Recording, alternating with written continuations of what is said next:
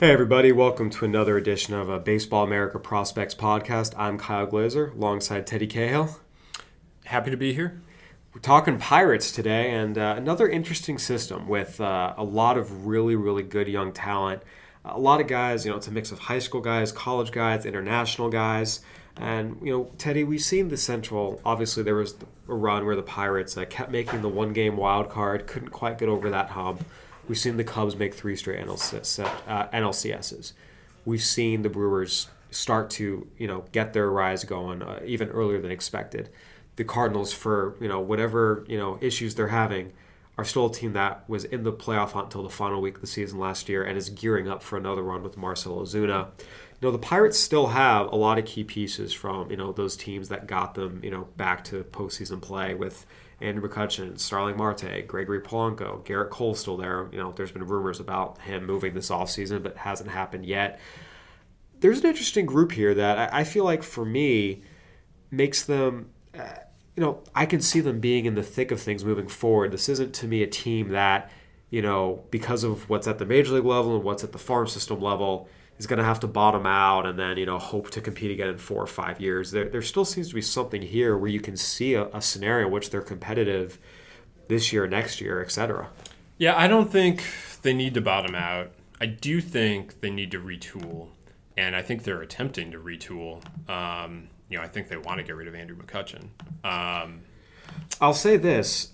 They'd be selling higher on him than last year, which was the right thing to do. And that was part of the whole discussion with last offseason. My whole thought process is, I understand there's the money involvement. You're nervous about him moving into his 30s, but you're still selling low on a supremely talented player. Guess what? He bounced back last year because he's still talent. And while guys a lot of times will peter out in their 30s, you can still get production at 30, 31, 32. It's 33, 34 where nowadays it really starts to go poorly. Well, yes, he bounced back, but how true of a bounce back was it? These are things that I don't know the answer to. These are just things that you have to ask yourself if you're going to commit to the kind of trade that it would take, seemingly to get him.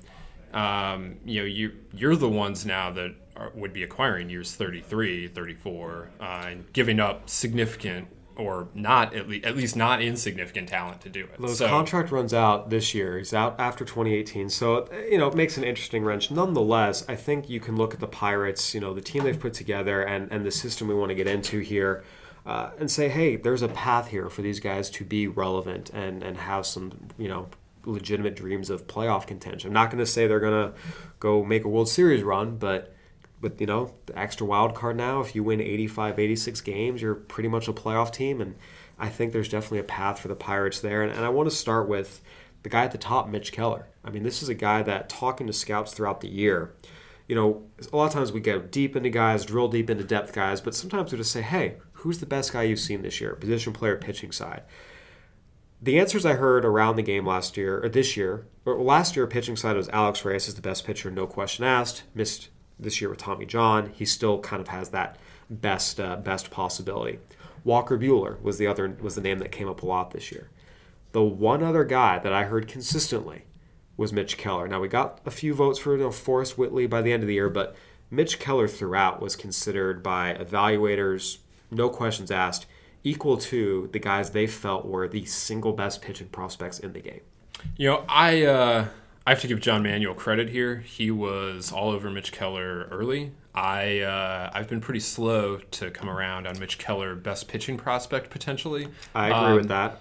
And he's there though, and he's really closing in on joining the big league staff, on becoming the Pirates' next homegrown pitcher, and they've done a really good job at growing some of these arms.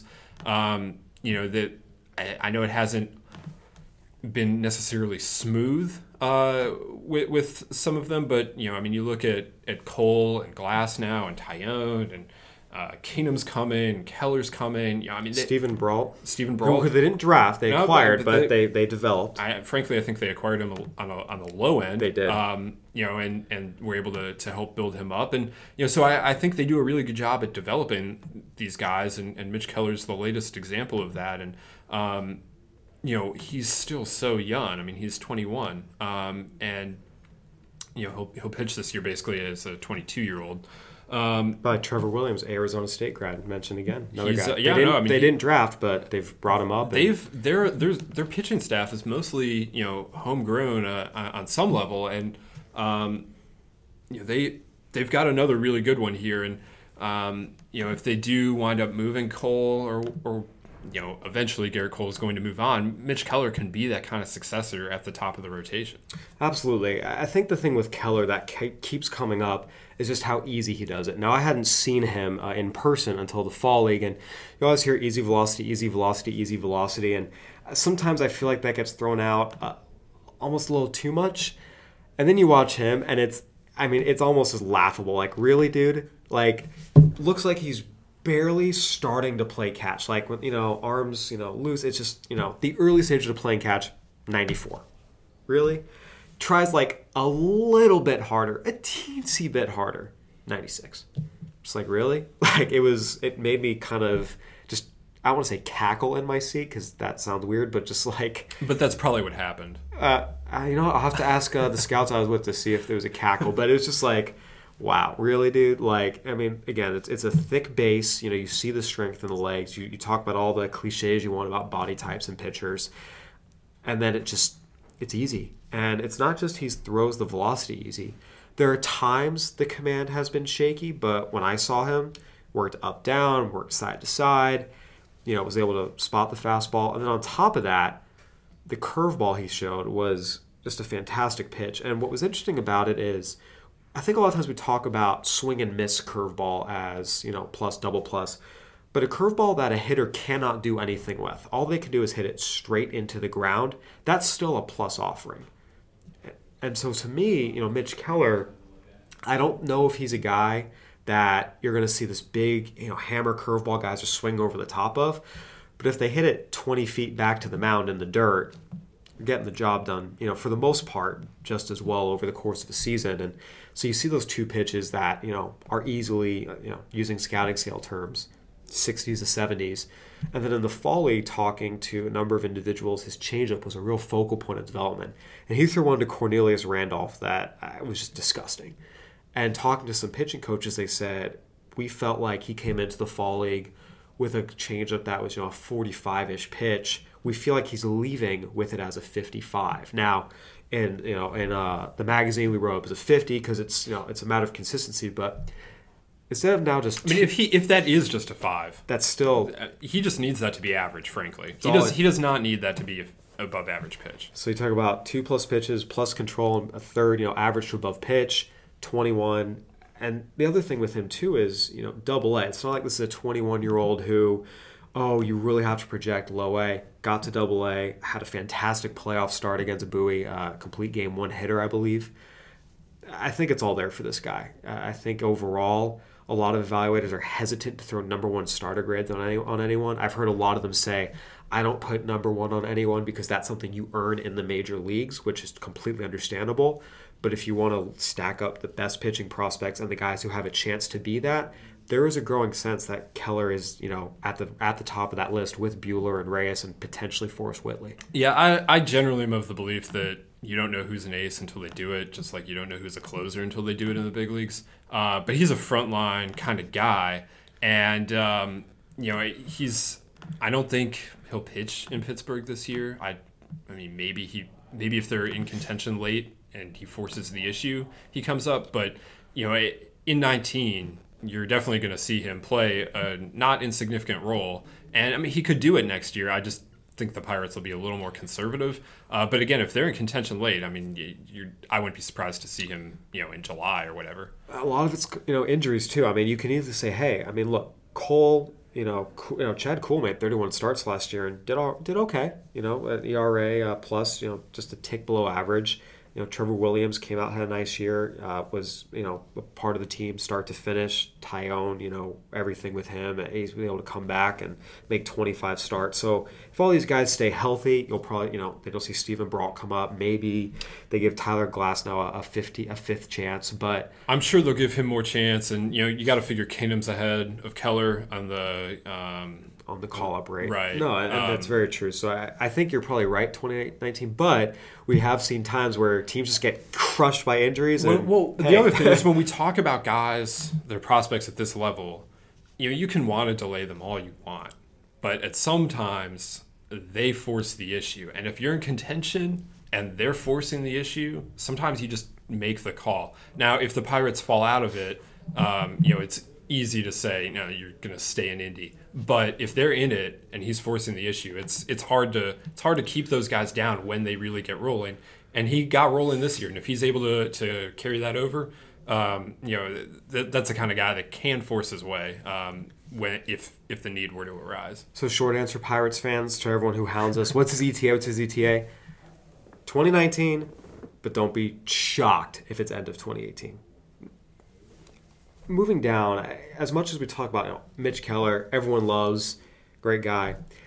Number 2, you've got Austin Meadows, who is, for my money, the most divisive prospect we came across this year because... I'm so all in on Austin Meadows still. I mean, it's something where, Carlos Collazo put together our International League Top 20, and Meadows missed a lot of time with injury, and when he was healthy, did not show a lot with evaluators or coaches or opposing managers felt was much of a threat, to the point where, we talk a lot with managers and scouts. I mean, it's not, the top 20 list we put together, it's not just what we think. Honestly, what we think has very little to do with it. It's what those inside the game, it's discussed with us. No one felt Meadows was one of the top 20 prospects in the International League. It was a very deep International League this year. It was, but it's also hard to be, if you're not one of the top 20 in your own league, you're not going to be top 20 in all of baseball. And Certainly. This is a guy who was, at one point, the number 6 prospect in all of baseball last year. So he's fallen in scouts' eyes, managers' eyes, everyone's eyes. It's, you mentioned you're still all in on him. What is it that has you all in? The same thing that it's always been. I mean, he has the swing. If you go back to the draft, it was him versus Clint Frazier. Who do you got? These two high school kids in not very far apart in Georgia, vying to be the top high school player in their draft class. And I was in the Meadows camp then. I've remained in the Meadows camp the whole way through. I just think that the feel for hitting, the smoothness of the swing, that he knows what he's doing in the box. And I mean, he has athleticism. I know at this point center field is, been pretty much removed from the picture of what he's going to be ultimately.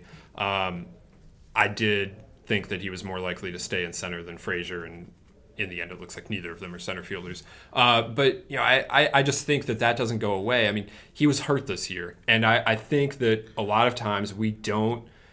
It's really difficult for us and for scouts even, and even for managers who can talk to them all the time. It's very difficult for us to understand how much injuries impact them. Yes, they're back, but what did that time off mean? What did all of that mean to their game? And I think if he's able to get a healthy offseason here, I think he's a potential bounce back candidate in 18. You mentioned the health. That's the other red flag. He's played more than 90 games once. Drafted and signed 2013, 2014, 2015, 2016, 2016. 4 seasons. 4 potential full seasons.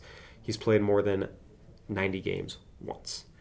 And that's where you start to get a little bit concerned. But I do think, when you get our prospect handbook, you'll see there's still a pretty high grade on him because there is an expectation, as you mentioned, that there's talent in there.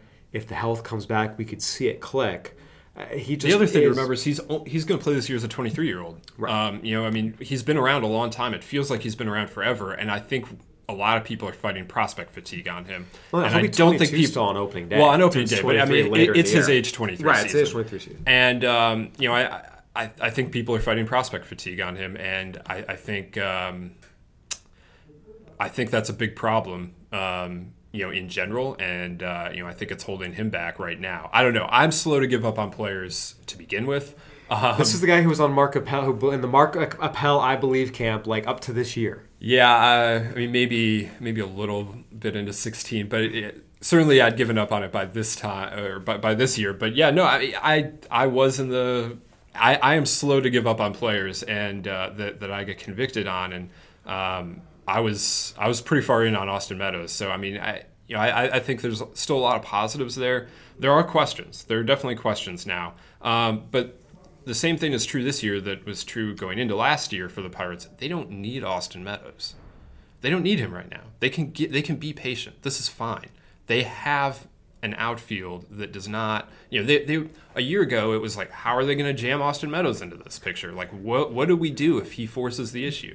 Well, he didn't force the issue, so they didn't have to figure that out. But they're still looking at a really nice outfield without. Keep in mind that was with Marte going on with a PD suspension. Polanco got hurt, and there was still not really, the opportunity was there, and his own health, he wasn't able to take advantage. But I think he, for me, is going to be one of the most interesting prospects to watch moving forward.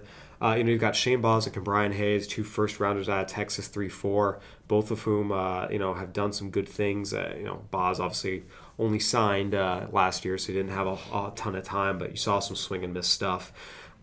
The more interesting guys to me are at the 5-6 range, Kevin Newman and Cole Tucker. And Kevin Newman, went to my rival schools all the way through Poway High versus Torrey Pines High and Arizona versus Arizona State.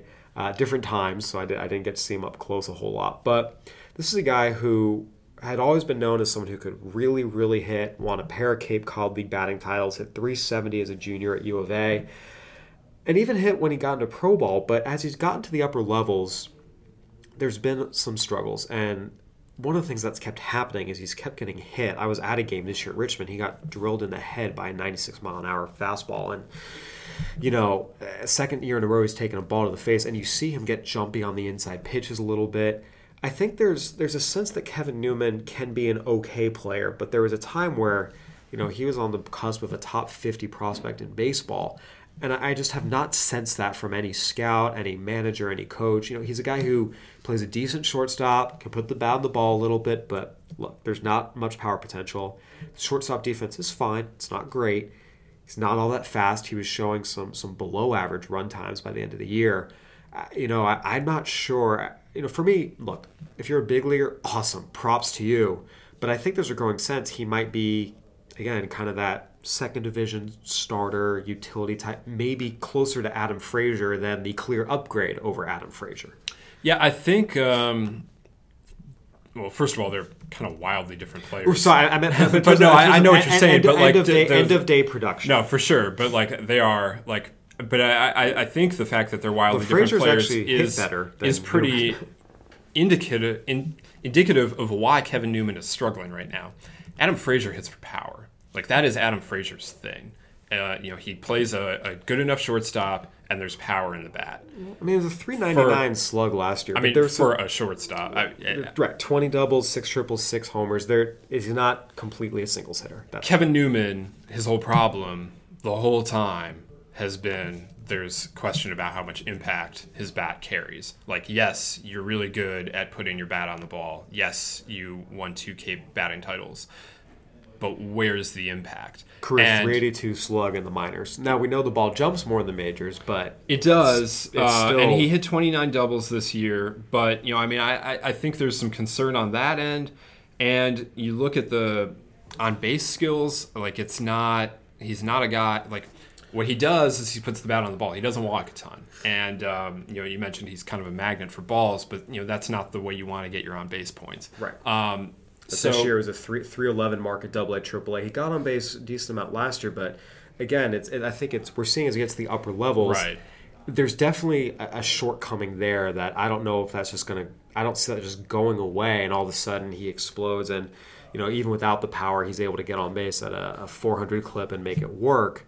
I think, again, he's a good player, but, truthfully, I say the Adam Frazier thing. I look at his profile, and I look at what Adam Frazier's actually been able to do at the major league level, and I'm not sure I can sit here and say with any confidence that Kevin Newman will outdo Adam Frazier's production at the big league level. He might, but if you were to sit here and say it's clear he will, I think you're fooling yourself and being overly confident. Yeah, I mean, we might see Kevin Newman bounce back. There's still a lot to like there. I think he's a big leaguer. I don't mean to trash him and say he's not a good. He's a very fine prospect, but he's good player, does some good things for you. He's not your shortstop of the future. We're going to the World Series with this guy. I think that what's happened as he's gone closer to the big leagues is that his defense is becoming a bigger deal. That, like, not in the sense that, every shortstop's defense is a big deal, but he particularly, it used to be like, well, if he moved off shortstop, like, he'd profile fine as a second baseman. There's enough offensive impact there. I think we're now starting to see, he kind of needs to be a shortstop, and he's fine there. Like, he's been solid 50 there. to 55 but defense. He's not going to be the Gold Glove shortstop. So we're looking at a profile that suddenly now seems like there are more fives across the board. Which is fine, but that is also the kind of player that teams are also often looking to upgrade on. Cole Tucker right behind him as shortstop had a nice year, 47 stolen bases, showed some speed, got healthy. I think there's a sense that, Tucker could eventually surpass Newman, but there's a few years of difference there. There's some pitchers at the back end that really interest me. Luis Escobar is a guy who made the Futures game this year, throws hard, misses bats. He'd always kind of had some velocity, but wasn't able to turn that into strikeouts. He started to. Taylor Hearn's a power lefty. That's actually two arms. Again, Taylor Hearn was a high A guy. Luis Escobar is a low A guy. So it's not like these guys are knocking on the door. But you talk about having some power arms that could eventually, you could see taking another jump. It's a nice 1-2 punch there, righty-lefty. Yeah, it'll be interesting. I dealt with Hearn when he was in the national system, and I was doing the Nationals for a few years. He's interesting. Is he a reliever? Is he a starter? He started this year. Still only threw 89 innings though. So it's going to be interesting to see where he ends up. But that's a weapon. Whether you're using him out of the bullpen or obviously.